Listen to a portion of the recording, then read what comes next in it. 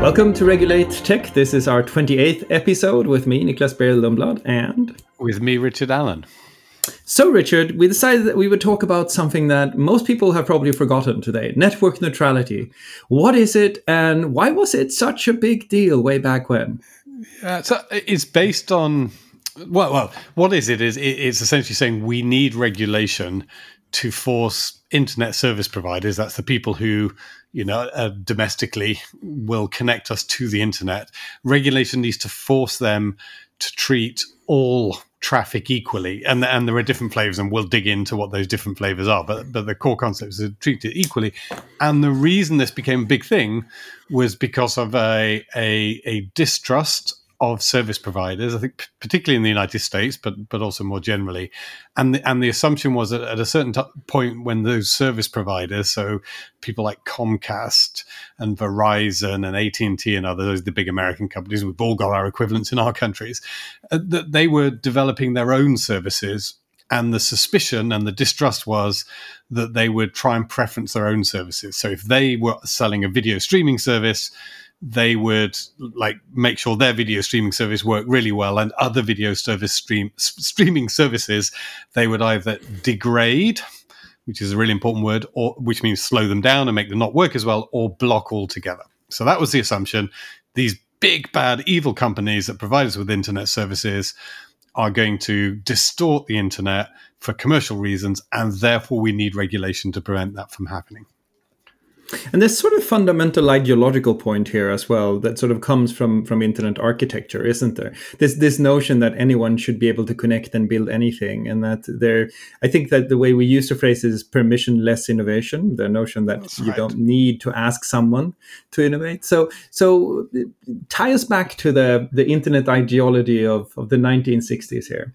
Yeah, I mean, again, we've talked about this before, that sort of ideology that sort of helped the internet to grow. And it really was that. It was that, look, I've got a device and my device could be doing anything. I don't need to ask anyone permission to create that device. And it could be offering, a web service, or it could be offering an email service, whatever it's going to be.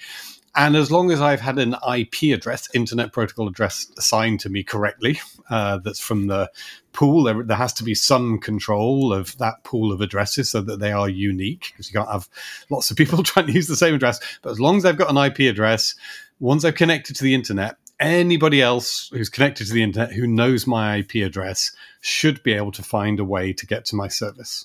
And the original notion was, we don't want anyone getting in the middle of that and stopping those connections happening from person with a device connected to the internet offering some kind of service, and person with a device connected to the internet who wants to access and or consume or engage with that service. So that was philosophically really important, that we should be able to do that. And obviously that was at a time, again, we've talked about this before, that the internet, when it was first created, was really a set of protocols to connect universities and academics. There wasn't money involved. It wasn't a commercial business. And so again, in the academic world, of course, everyone's going to play fair, and they're all going to connect with each other, and they're all going to be as open as they possibly can. You then introduce these commercial players, and now we start to get nervous, because these commercial players may have an interest in not enabling those, straightforward connections from anyone to anyone. And again, there are different flavors to this, because some people philosophically would say, look, everyone should have an equal, complete equality of access, i.e. their connection should run just as fast as everybody else's. And again, of course, in the commercial internet, that's not the case. Google's got whacking great servers and loads of infrastructure that mean connecting to Google is going to be much quicker than connecting to, my search engine that I build at home and connect to the internet. So of course, there's sort of inequality, but the extent to which you can block, i.e. stop access altogether, or degrade, make access not work as well because you're sitting in the middle somewhere, I think is at the heart of net neutrality. And then there's this other series of questions which says, look, should you be able to enhance? Should you be able to offer an even faster service, or does that breach these principles of net neutrality? Mm-hmm. There's cost. If some traffic costs money and other traffic is free, does that breach the principle of net neutrality? We dig into all these different flavors that came out along the way. Yeah, and so one of the things I've learned over the podcast that we have done is that you always ask a very pertinent question, and it's the question of harm. So let's do a bit of a Yes. counterfactual. Let's think about the world in which Facebook is sort of coming to market. There's Friendsters, there's MySpace, and now there's no network neutrality. There's absolutely zero zilch network neutrality, and Facebook is trying to enter the market. How could the absence of network neutrality be a harm to Facebook? So walk us through sort of a scenario here. Yeah. So again, we can actually look in the early days. One of the big concerns was over voice over IP protocols. That's services like Skype. So we actually look, and the concrete sort of example is the assumption that internet service providers who are also providing voice telephony services would try and block or degrade these free voice over internet protocol services like Skype. And the advantage would be that they favor themselves, or they would say to the Skype, well, yes, you know, we'll block you unless you pay us money. Sit in the middle. And so we can read that across to something like social networking. Then the question becomes, you know, from a competitor's point of view, imagine a situation in which Verizon did a deal with Facebook so that Facebook is the only social network you can access on a Verizon internet connection, and all the others are blocked. Now, that can sort of work two ways. One, you could argue, well, that's great for, you know, a Facebook, a big company, because if Verizon's going to pick one, they're going to pick the biggest because that's going to be the one that makes them most popular. But from Facebook point of view, it might also mean that they're held to ransom because Verizon says, well, yeah, you may be big and popular, but if you don't give us X amount of money, then we're just going to enable Twitter and we're going to block Facebook. And so you start to get in this position of sort of commercial negotiations between the access provider and the service provider. And we, frankly, we don't know how that would play out because it hasn't happened. Whether it's because of market force or because of regulation, it didn't happen in that way. But the assumption was that this would be a very different market in which social media, to use that example again, social media services are not competing with each other. They are competing with each other and having to do commercial deals with access providers, and their popularity will depend on the terms of those deals. And in a sense, there's no doubt, actually. Yeah. But I think in a sense you could argue then that what it would have done back in the day would have been it would have provided the access providers with the right to pick winners and losers. They didn't even have to do a commercial deal. They could just say, we like you better than you, and so we're going to provide you with unfiltered access to all of our customers, but you will have to pay a small toll because we're not quite sure about you in some way, right? They would have had the ability to pick winners, and again, the innovation you want to bring to the network would then have been gated on what the access providers liked and didn't like, and then you could argue the next layer of that is commercial, that who pays more, etc. But you don't even have to go there, because at that point, if there's no network neutrality, if they have complete control over access, they can actually do that at will. Now, I would that because it's commercial economy, but if you really distill it down, that's the ability that the lack of network, at least that's the fear that was at the time, that was sort of the ability they get. Yeah, and I think it's well founded because, again, remember particularly at that time, things have moved on a little bit now, but still, if you gave access providers the opportunity to get everyone to pay a toll for running over their networks, I think they would ask for it. So, but certainly back then, their investors were screaming out, and they felt that they were really suffering as these internet services came along and ate their lunch, I think was a phrase, we're doing all these things. And so I think that it was, there were really, really legitimate concerns that these access providers were sitting there going, what's our future business model? Well, extracting money from people who run their services over ours is the way to do it. How do we extract money? Well, an obvious way is to say, we're going to block or degrade your service if you don't give us money. It's a protection racket kind of thing. And that would have been, a very obvious way for them to do this. If two things don't hold them back. One is obviously regulation, if they're not forbidden in regulation, or the other is market forces.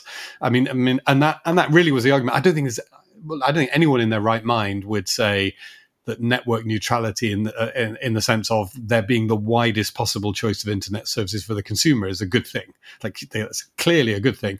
I think the debate essentially is whether you believe that regulation is necessary or market forces alone are sufficient to protect network neutrality. And the market force there would say, look, if an internet service provider came along and said, right, I'm now just going to allow Facebook and I'm going to block Twitter, that customers would leave that service provider in droves and go to a competitor who gives you Facebook and Twitter. And again, a lot of the regulatory debate, or the debate about whether regulation was necessary, was whether or not you believed that market force was sufficient, or whether you were so suspicious of these people that you thought, they're just going to go for it anyway, and the market forces wouldn't be strong enough. That if someone offered you just a Facebook only service, you wouldn't lose customers. You could carry on with that. And B, whether or not they would end up acting as effectively a sort of cartel, because there's actually only a very small number of access providers in most countries, both fixed line and mobile. So, if there are 3 or 4 of them, does that provide enough competitive pressure such that if one of them did something stupid like blocking Twitter and only allowing Facebook, that there would be somewhere else for people to go where they could register their disapproval and reverse that? Yeah, but so it's all complicated. It's really interesting. I think that the relationship between telcos and what they refer to as over-the-top companies, what you and I refer to as perhaps consumer internet companies or social network search, etc., that relationship, I think, has shaped a large part of how we understand internet policy today.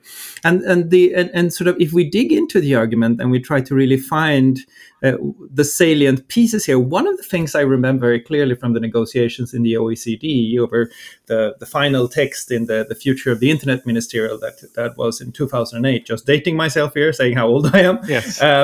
One of the discussions there was actually really interesting, because the telco providers didn't just say, we want the ability to charge and pick winners. That wouldn't have gone over well with any policymaker. They had a much more ingenious argument, which was this: hey, policymaker, you want us to invest in next generation internet broadband. You want us to lay fiber, you want us to build servers, you want us to make sure that the internet can be accessible to anyone. You want to have last mile to people who live God knows where, the most remote parts of the country. This is a massive investment. We're willing to make it, but you have to make it possible for us to recover that investment in some way. You have to leave us some commercial leeway to negotiate here. And you should be confident in doing so, because we will only use the commercial opportunity that we have within existing law. We won't be able to violate competition law.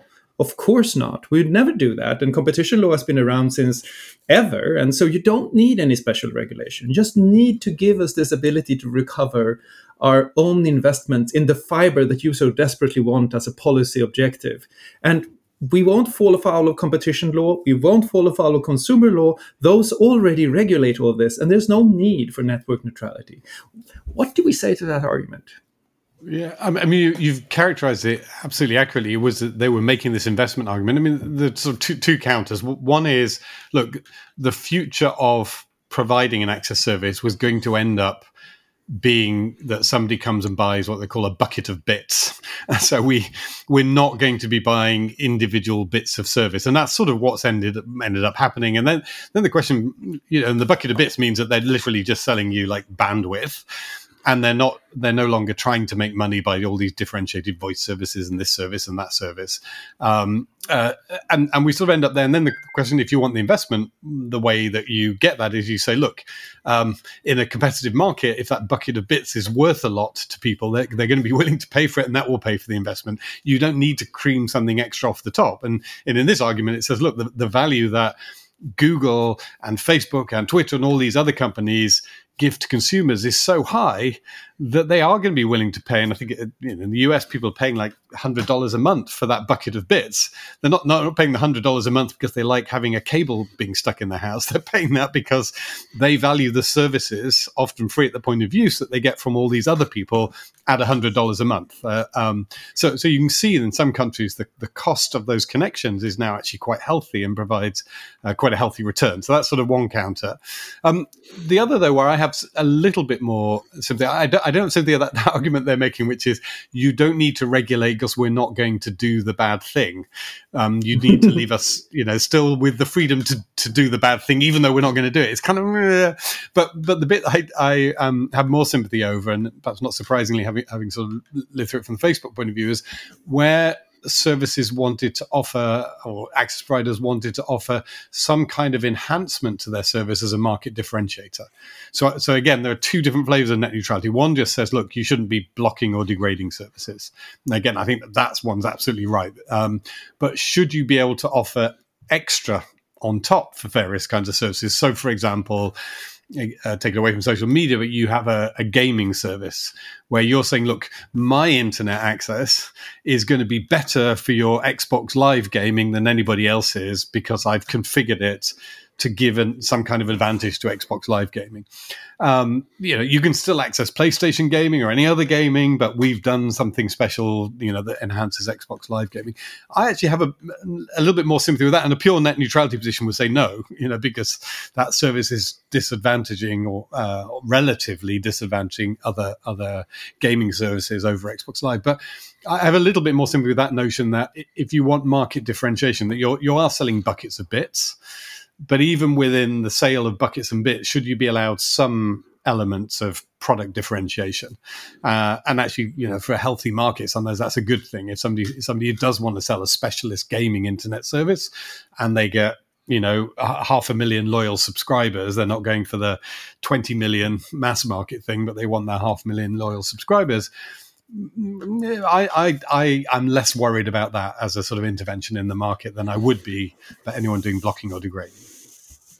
I think the first answer to the question that you pose is a really good one. It's that telcos would argue we're doing all this fiber investment and we have a number of companies free riding on that investment, providing services and making money from advertising that we can't recover, and so we need some way to be able to recover that. And they had several different possible solutions for this. One was to eliminate network neutrality and allow them to charge differently. Another was to essentially allow them to license the networks for different actors, so that everyone would have to pay and not an internet tax, but a levy of some kind to the telco providers. And then, of course, the comeback there, which I think you characterized really, really well, is, well, why people are actually buying broadband services. Why there's demand for broadband services is because there is video streaming, there is social networking, there is gaming, all of these different things. So that part I think is and I remember this has sort of been a back and forth for a long time, and still I think is a contentious issue within the telco internet debate. The other point that you make about differentiation, interestingly, I think the telcos won that, but not in the consumer space, but in the business-to-business space. And there I think it's called specialized services under the umbrella of Industry 4.0.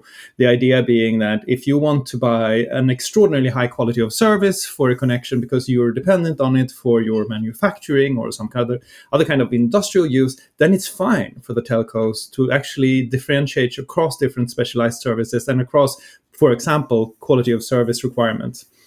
And so at that point, network neutrality dissolves. It was always very much a consumer issue, which brings us back to the other question. I don't think that we've addressed what I think and still think is one of the strongest arguments from the telco side, which is this: look, it's not that you leave us alone to do the bad thing, we won't do the bad thing. It's you leave us alone and there's legislation you already put in place that stops us from doing the bad thing.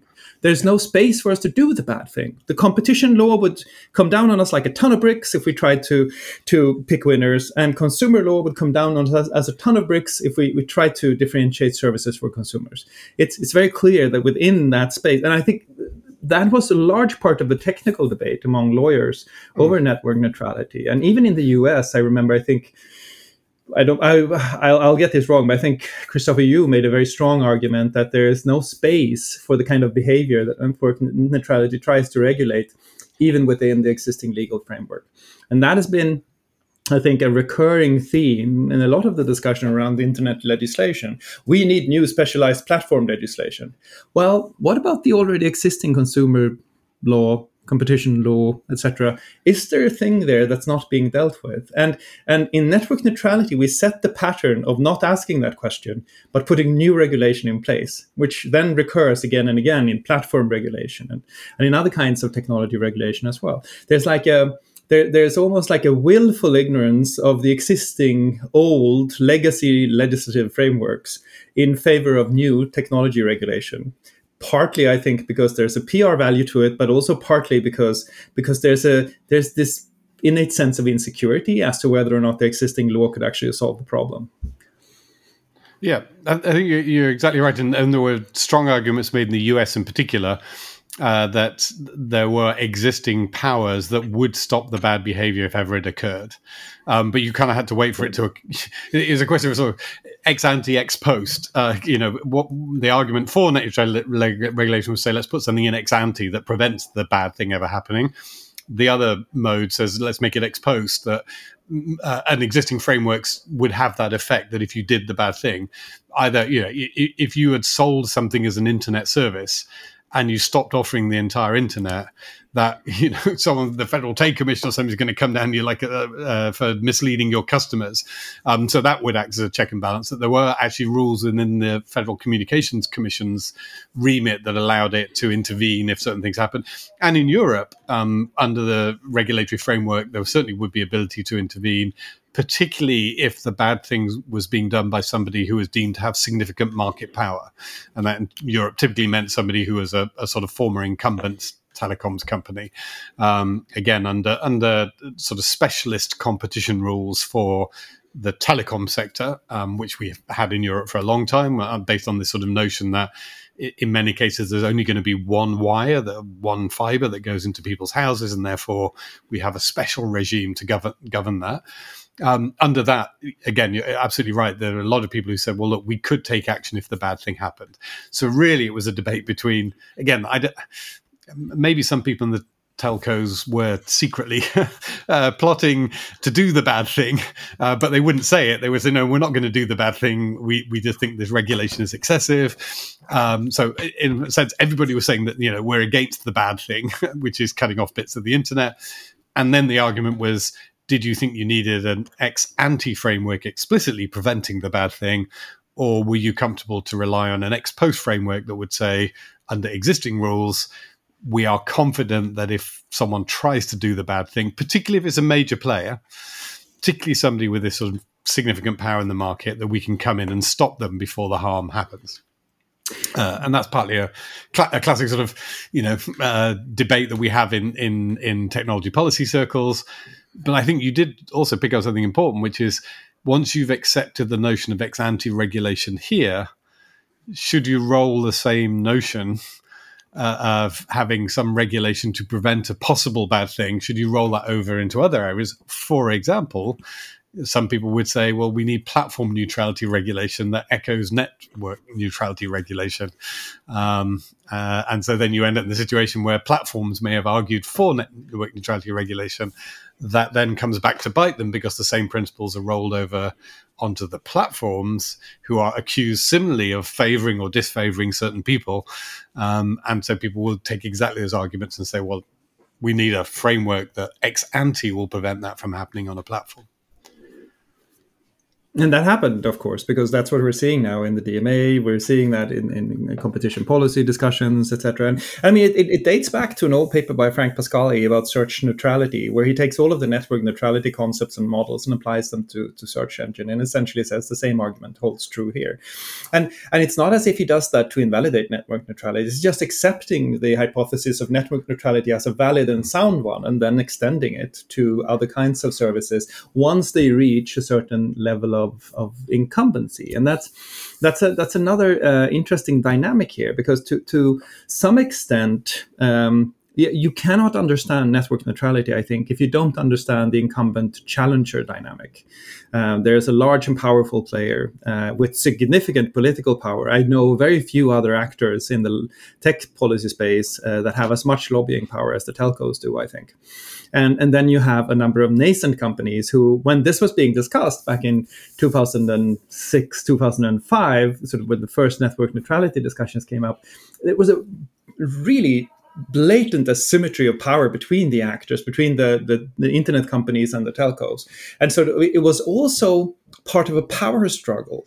And today you could argue that maybe those conditions have been, to a certain degree, leveled out to this, the telco's favorite phrase, level playing field. to a much greater Yes. degree. So maybe you should allow levies or specialized services to a much greater degree today because there's not the same asymmetry.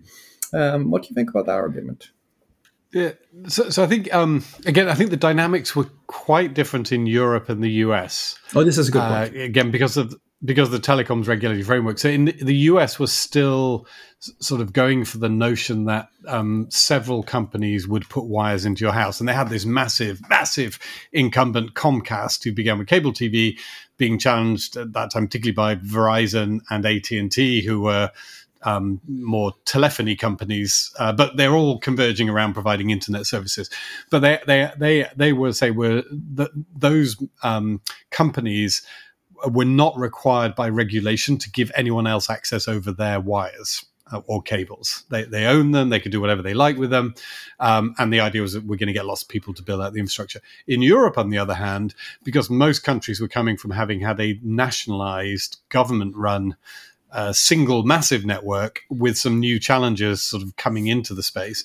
In many cases, the regulation said that the government network, which reached every house in the country, did have to, by regulation, open up to the challenges. And so there, where I think you had a different dynamic, one perhaps which is slightly sort of less motivated to drive the net neutrality regulation, was that some of those challenges were looking precisely to build their business model on some kind of differentiation. So I think some of those would have liked the regulation only to apply to the big old fat incumbent network. But actually, they were quite like a lot of freedom, and they are actually, had some kind of strong pro-consumer argument to say, look, don't bind us, because in the future it's us plucky little challengers who are offering internet access services, but we're the ones that are going to shake this market up and make it more competitive.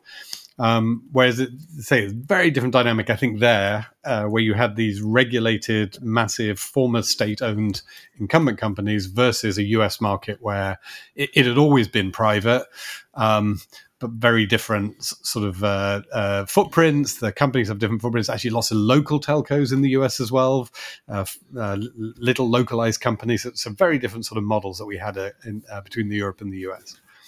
I agree. I think that's right. And I also remember to really, another thing that one needs to take into account to sort of really understand this, I think, is the ongoing discussions about functional and structural separation that we saw in the OECD, for example. So the idea being that you should make a separation between owning the network and operating the network and offering services on the network. And this came back in different shapes and forms in what is sometimes referred to as unlit or black fiber.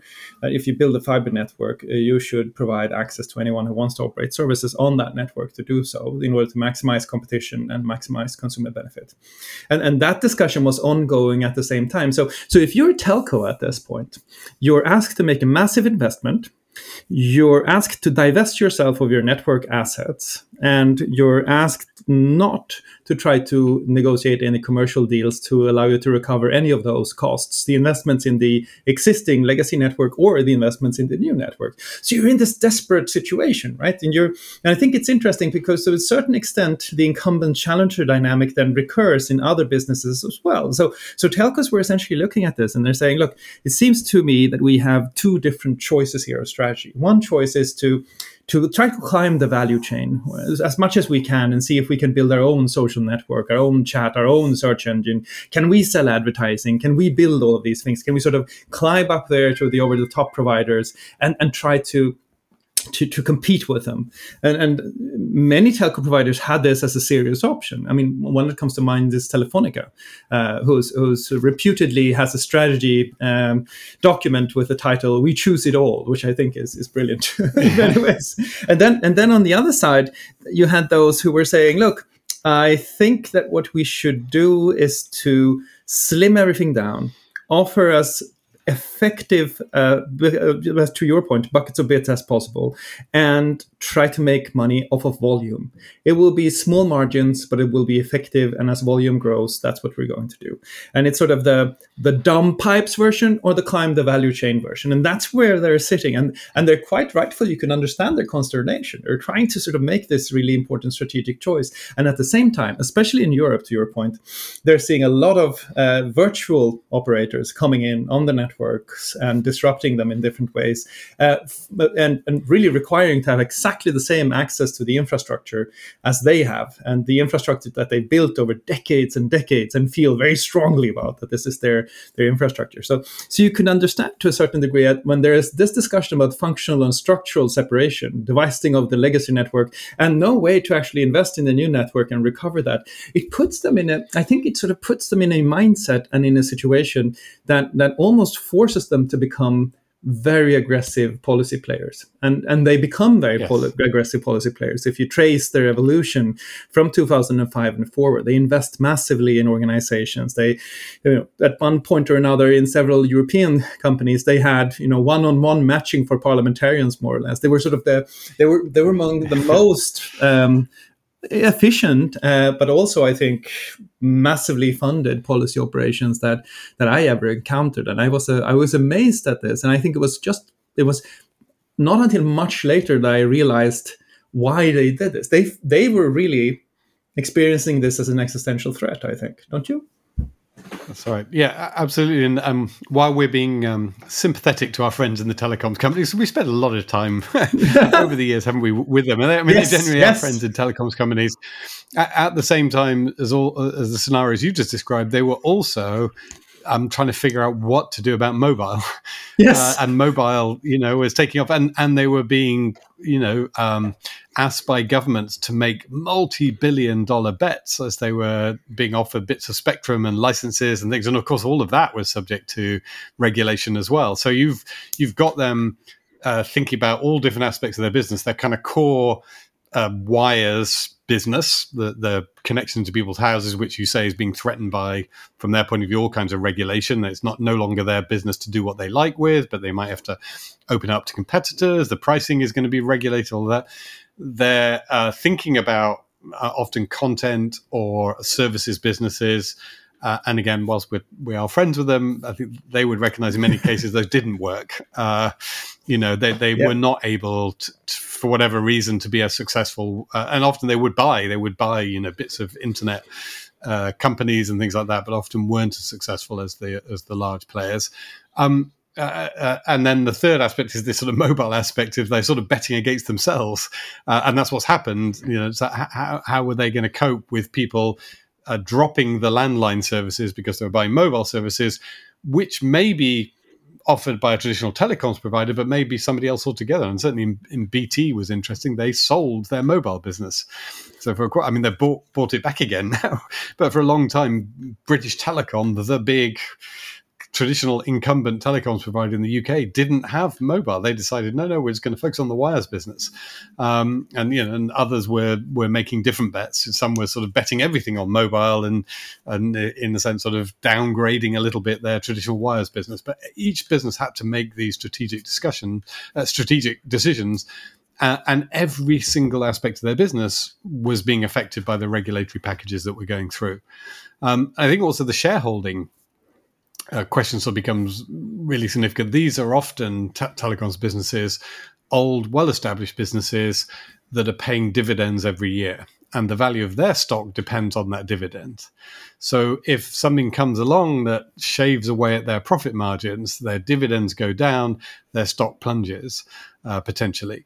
Whereas the internet companies we were working for is different. They are value stocks where people were betting on the future value of that company. They're not paying. It's not about the dividend that Google or Facebook's going to pay next year because they don't pay dividends. It's the fact that people can see a sort of huge growth in their income over 10 years. That means that people are going to, if they feel confident, are going to keep investing in those stocks.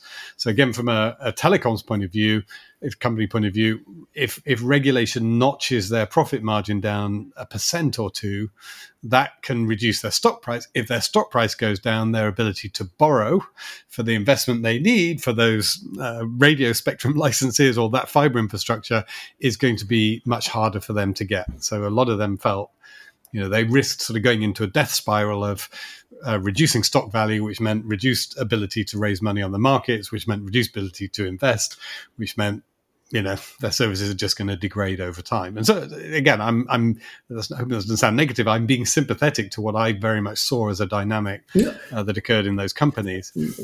And I think that's right. And I think that to a large degree, it's also why it wasn't only network neutrality. If we sort of expand our view a little bit, it was also about trying to get this new sector into telco regulation frameworks and sort of trying to get internet companies in there. And I vividly remember one conversation that I had with a representative of one of the telcos where I said, look, I get it. You want a level playing field. That's one of the things that they've recurringly, this became the mantra, I think, to a large degree of the telco sector.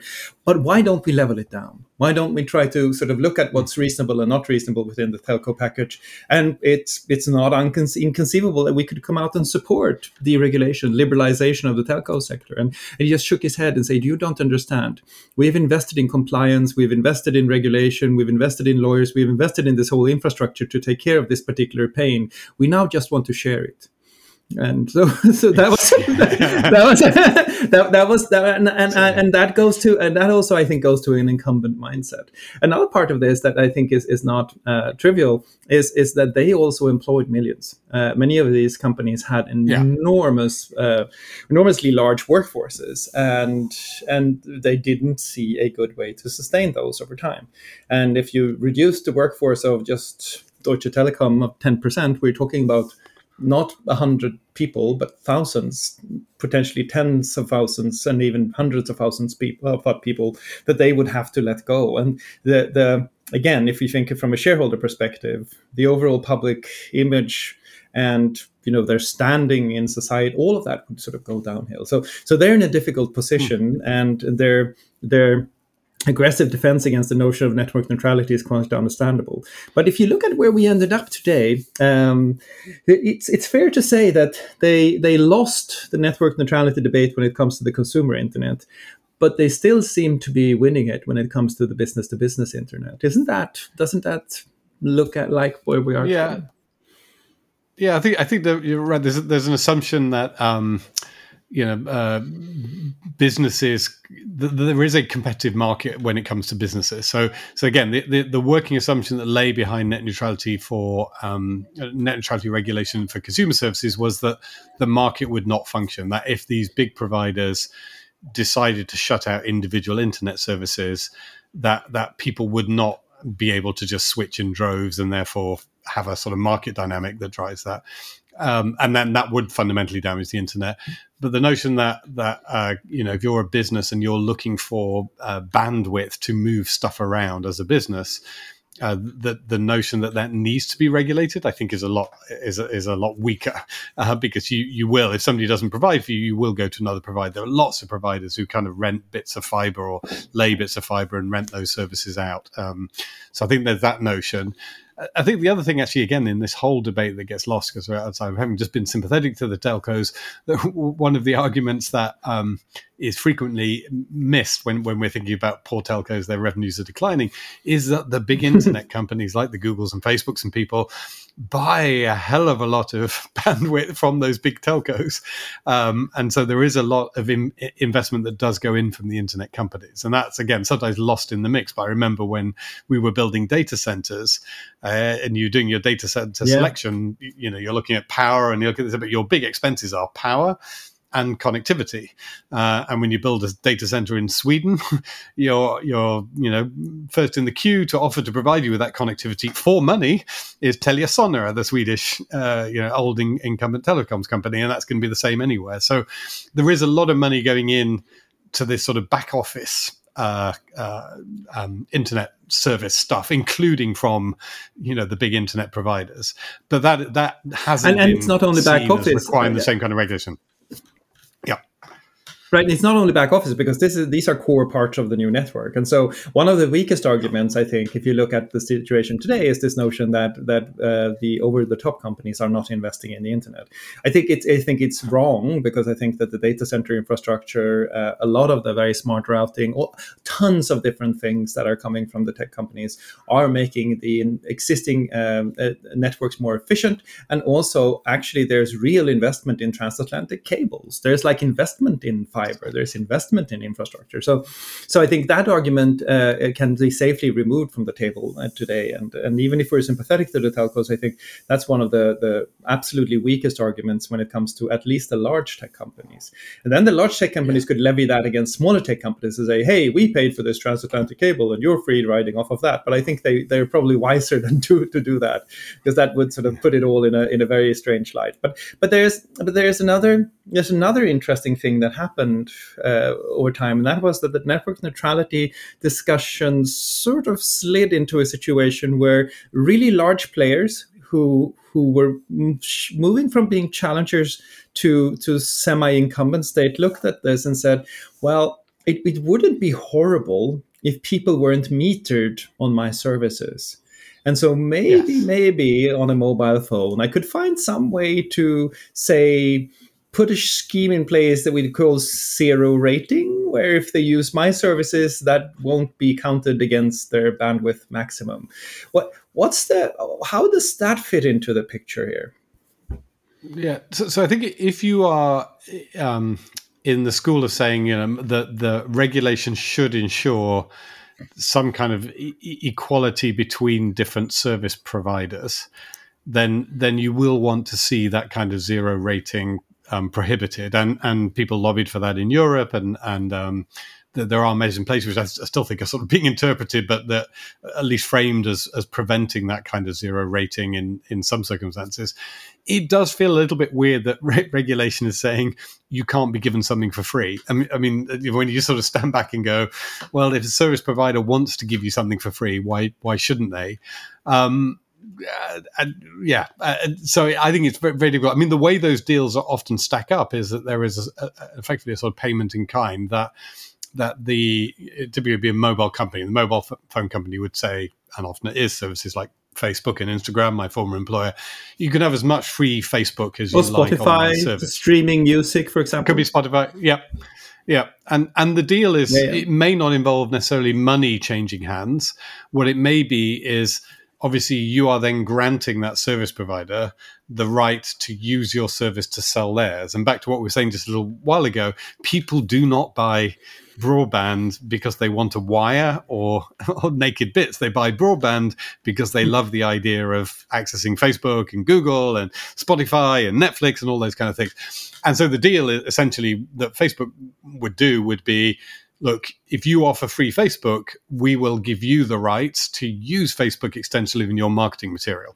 And so you go out there and say, I'm offering you the only, mobile service in my country where all of the Facebook is free.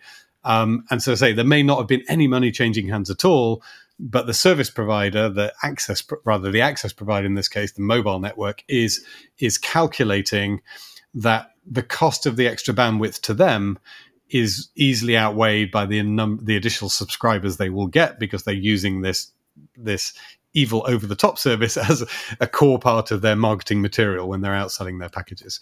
And again, I'd say my instinctive reaction, not just because I work there, but it does feel a bit odd sometimes that regulation, which you talked about the harm, like the harm here is that a consumer is getting something for free. It kind of doesn't feel that harmful, unless you sort of go 2 or 3 stages down and go, well, the harm is down the track because the service that's being offered free will get stronger, and that will somehow weaken the entire market because the competitors will be weaker. Now, you need to, to come to that argument, you need to make the assumption that the offering of one service for free will inevitably make others weaker. Again, I'm not completely convinced by that. I can see why people might think that.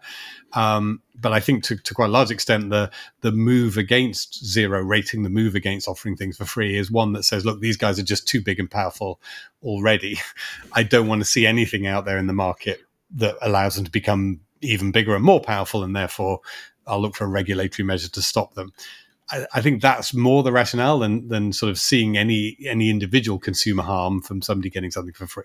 But it does. I'm sort of with you there. But I would argue that it does allow them to pick winners a bit. If you take a more competitive market than social networking and search, and you say there are 4 or 5 really strong music streaming providers, for example, and say that an incumbent, very large telco says, "Hey, if you use our mobile services, you have access to all of these music streaming services, but this particular music streaming streaming service you get for free.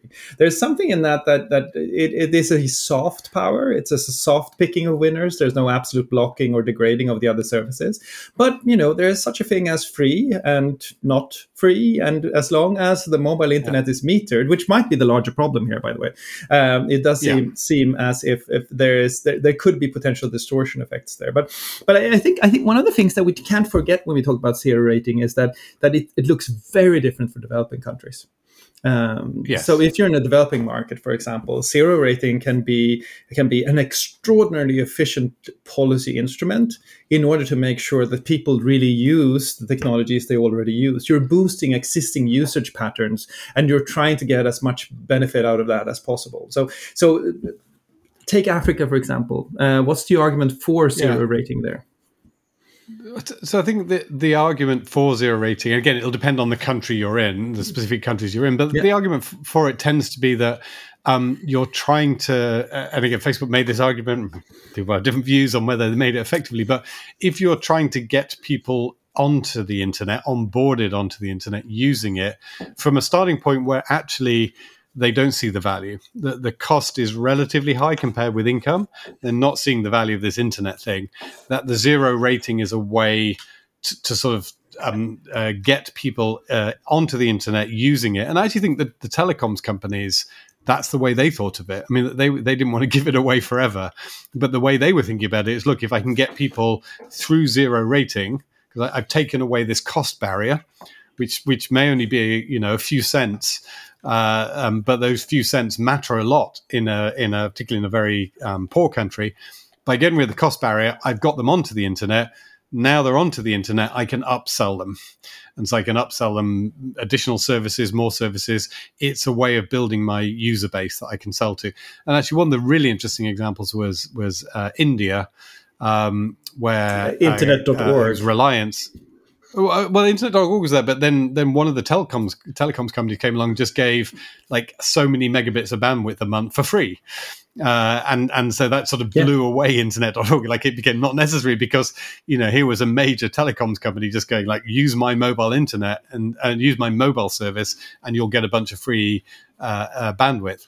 And that turned out to be a very good business proposition. I mean, they were following the same logic, which is, once people have tried the internet, they don't want to go back. But they did it just by giving away undifferentiated buckets of bits. And then when people use those up, the working assumption of the business was, I've now snagged the customers and I will be able to upsell them on bigger buckets of bits and more service over time. But the logic always was, in developing countries, was say, how do you get people over that first hurdle if they've never paid for the internet and they don't see the value in the internet, to get them to see the value in the hope that they will pay in future. But it's an infected issue in many ways, because zero rating in the development market can be looked at as a very important and powerful policy instrument, but it can also be cast in the shape of some kind of digital colonialism, where you say, here's a small scale down version of the internet that you get for free, you people in developing countries, and that's what you get, and that's all you're going to get. And it could put a kibosh on investments in infrastructure and fiber and rollout and all those different things. And that was sort of, at least that's my read of part of the problems that existed with the Internet.org initiative, that it was perceived as handing people a lesser version of the internet, whereas it wasn't compared to no internet, which was a reasonable comparison, but to the full internet. And I think it's interesting that it's not unlikely that the next big network neutrality debate will not be in Europe, where, as you point out, there is sort of more and more competition and more regulation, or not even in the US, where I think that the Biden administration is reinstating the network neutrality rules and sort of setting rules for the road. But it might very well be in developing markets, in different countries like Nigeria or South Africa or even Kenya, or it could be in India, or it could be in Indonesia, other countries around the world where those same conditions don't apply, and where network neutrality might be a question of equity and equal access to the internet to a very different degree, don't you think? Yeah, and I think the debate has shifted now. So you're right; it'll shift between different countries. And again, my favorite phrase is political will is really important to understand. I mean, the sort of flip flopping in the US between pro and anti is sort of an indication of what the political will is, which is perhaps the most important signal you send to your telecoms providers. If you say to your telecoms providers, we, the government, are going to be really pissed off and do something if you start sort of differentiating between services and treating them badly. That's a really powerful signal, whether or not you back it up with formal regulation. If, on the other hand, the political will, the government says, look, hey, all we care about is investment, and if to get investment you want to pick some winners and make more money, great, have at it, then that's going to be a completely different environment. So I think we need to sort of track what the political will is in different countries around the world. But I do think there's also been a shift where that digital colonialism thing, I think, has been recognized to an extent, and I'm sure there'll be plenty of criticisms still of what's happening, but I definitely saw a shift towards investing in local infrastructure providers rather than sort of trying to shape the whole system. So there was a move towards saying, how can we help local businesses get better at what they do? How can we provide them with technology and tools? Actually, the really simplest and in a sense, sort of most effective thing, which is actually against net neutrality in some versions, that they could do was to develop caching services. That meant that a local provider could store most of the content for its local users locally, and not end up paying huge amounts of bandwidth costs to sort of pull data from servers, all around the world into that local provider. So if you're a local telecoms provider in a country which is connected to the internet, but where those connections are expensive, it's the caching servers that really help you lower your costs and deliver a better service to your customers.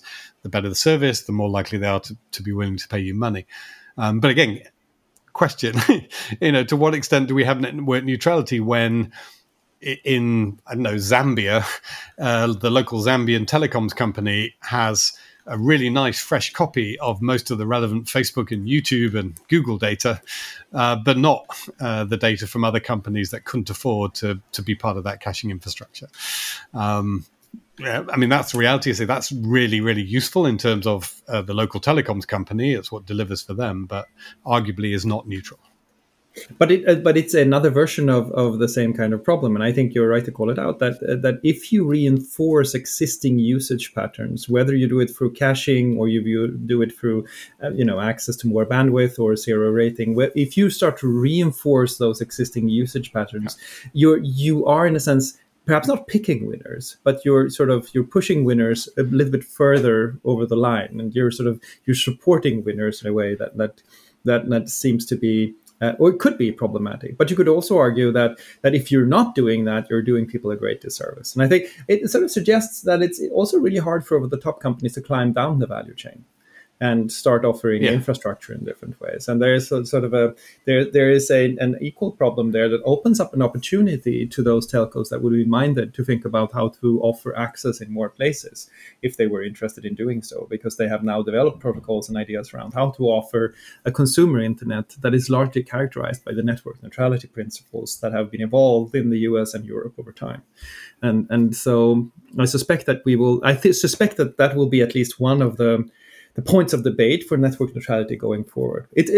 And then let's talk about the obvious thing. It seems to have almost all but disappeared from the policy table in Europe. And the way that it has appeared in the US is sort of a restoration of earlier law back to the FCC regulation of network neutrality after the Trump years. But it doesn't, if you're looking at SSRN or if you're reading scholarship around tech policy, the number of articles that are sort of smoking hot off the presses about network neutrality have dwindled fairly fast, and the question doesn't seem to be engaging as many people anymore.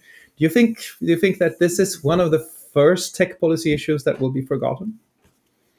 Again, potentially, unless the political will changes. So I think what's happened in Europe is the political will was clear. As I say, that everybody was against the idea of telecoms companies picking winners and losers. That was sort of enshrined in some of the regulation that we've had. There's no real sort of wiggle room for anybody to say, I don't think that's what the intent is. The intent is absolutely clear, and the commercial forces are lining up. So the sort of money, once you've established that, the money is now lining up in favor of providing really good buckets of bits. So if before the markets, and again, the markets are critical in terms of the financial markets, if the markets were saying, hey, telecoms companies, we're kind of looking for you to provide services over the top and find new source of revenue, and we're interested in you trying to find levies and things, that's kind of gone. It got priced out of the telecoms company sort of share price, and now they're building things up in other ways. Sometimes actually through new kinds of content services. They're still there in some spaces, but in other cases, just by being really, really good at delivering buckets of bits. And because of the tremendous success of the over-the-top internet platforms, the markets are starting to see that, the amount of money you're going to be able to make from selling buckets of bits is going to increase from here on in. I think there was a time when everyone was super, race to the bottom on pricing. How can we sell the internet as cheaply as possible? And I think telcos were complaining at that point that they were kind of getting priced out of the market. But I think we're now probably in a phase where, there's more of a premium on quality and reliability and just, the value to me of an internet service. If before I was looking for that, $20 a month service, why can't you just give me as cheap as possible? Now I'm willing to pay $50, $60 a month because this thing is so important to me. And over time, I'm going to be willing to pay $80 or $100 a month. And I think the telecoms companies can see that there is a path for them to become, I think, profitable on the back of selling buckets of bits that perhaps wasn't as obvious previously to them. And the only exception to that scenario, I think you're absolutely right, but the only exception to that scenario, I think, is when we look at the different video and music streaming services, where possible verticalization of those markets, where an access provider buys an entertainment provider, etc., something we've seen happen in waves, and sort of the pendulum swings one way and then the other. But there is that tendency where I think that if I was doing policy today for a video streaming or a music streaming company, I would probably read up on the network neutrality debates. I would try to think about what they look like and how they work, because there's competition in this space. There's a lot of streaming providers, and there are not as many access provider, and there's a vertical instinct when it comes to investment. So I think that if you're active in those spaces, it's probably useful to go back to the old discussions about infrastructure, about functional separation, etc., to see how they apply in the new light. I think so, but it's really interesting. This is one of the sort of effects of COVID that I think pre-COVID, it's always useful to think how the other side thinks. And I certainly think pre-COVID, we were getting quite a few noises saying, but the shift to video changes everything. And almost saying, so yeah, your net neutrality is fine, but we need to be able to levy video services because they're like sucking up so much bandwidth that we really can't afford as telecoms access providers to just carry that for free. Then COVID hit, and everyone, that was the moment when, is the network going to crash? Networks held up incredibly well. So I just think it's just, so much harder now. Again, not been perfect, but really well. It's so much harder now, I think, for anyone to make the argument, we need to have a levy on video services because otherwise the network will crash, which was, I think, the strongest argument with policymakers. If you say to them, we need to make a levy because we want to keep our shareholders happy, they're not going to be interested. But if you say, we need this levy, we need to be able to sort of manage internet video services better because otherwise it crashes, I think a lot of them would have listened. But in a sense, COVID has given us that massive video moment that says, well, this network is now pretty robust. Again, I'm going to touch wood as I say that superstitiously, but it is a pretty robust network. And I think, as I say, it's just it's much, much harder to sort of make a anti-net neutrality protect the network argument. Having said that, you're absolutely right. Video streaming services will be first in line, I think, if anyone does want to, both because they do consume a lot of bandwidth, and candidly as well because a lot of them are subscription services. So you could argue, well, unlike the free to access web stuff, you could argue, well, these guys are sort of literally making money directly off the fact they can push stuff through my network, and I can see they're charging $10 a month. So why shouldn't I have one or two of those? I think they are going to be the target if we come back to this debate. And again, maybe for some of them, I don't know, but maybe for some of them, it would be attractive to have that kind of exclusivity as well. So there may be some that come into the market, not just the ones that are owned by telcos, but who say, well, for us, maybe exclusivity is worth paying for because it will protect our consumer base. And that's where we get to the world where it's the evolution of a bit about before. Yeah. The internet evolves into cable TV. It does evolve into cable TV. Yes, where you're buying exactly, a bundle. Right. I'm not buying a bucket of bits. I'm buying some bits, and then I'm buying a bundle of services, each of which sort of is $1 or $2, and that adds up to my $50 or $60 a month. And it's easy to see how zero rating evolves into that, because somebody is getting the benefit of zero rating just because of a marketing collaboration, and one of their competitors walks up to the telco and says, "Hey, I know I'm not as big a brand, but here's a bucket of money if you zero rate me as well." And there is a lot of stuff that can happen there that can then lead to a payment model just because of the zero rating models already in place. And it sort of does address another thing that I think is in the history of technology, something that I will look back at with amazement, and that is the enormous amount of innovation and efficiency that's been gained in streaming. And sort of the ways of shifting video and music in a high fidelity way is just amazing. And it's sort of largely hidden to people because we just complain all the time. And we complain when it's 96% good or 97 or 98% good, because we have such high demands for audio and visual. But I think what's happened in shuffling video and music bits around the last decade or so is probably one of the greater engineering feats of mankind. So it's not just down to Pied Piper's algorithms. Yeah, one doesn't know. Oh God. That's because maybe a future subject, which is caching. We've mentioned a couple of times now, and that is part of the video secret. But the fact that internet version 1, if I was running a video streaming service, I would have a data center with all my video in it, and you, wherever in your world, would ask my data center to send you the video. And actually what's happened now is that video is probably not coming from the core data center. It's coming from a massive array of infrastructure that's a lot closer to you, which has its own and with predictive analytics. Interesting regulatory questions. Yeah, and I remember one of the first questions that I got engaged with was whether or not a cache was a copy in the intellectual property rights sense of the word copy. That was also a heated debate at the time. So network neutrality, closing this out, not the hottest of issues, but a possibility for it to recur. And if anything, we should think about it in terms of developing markets and streaming services. Does that sound roughly right?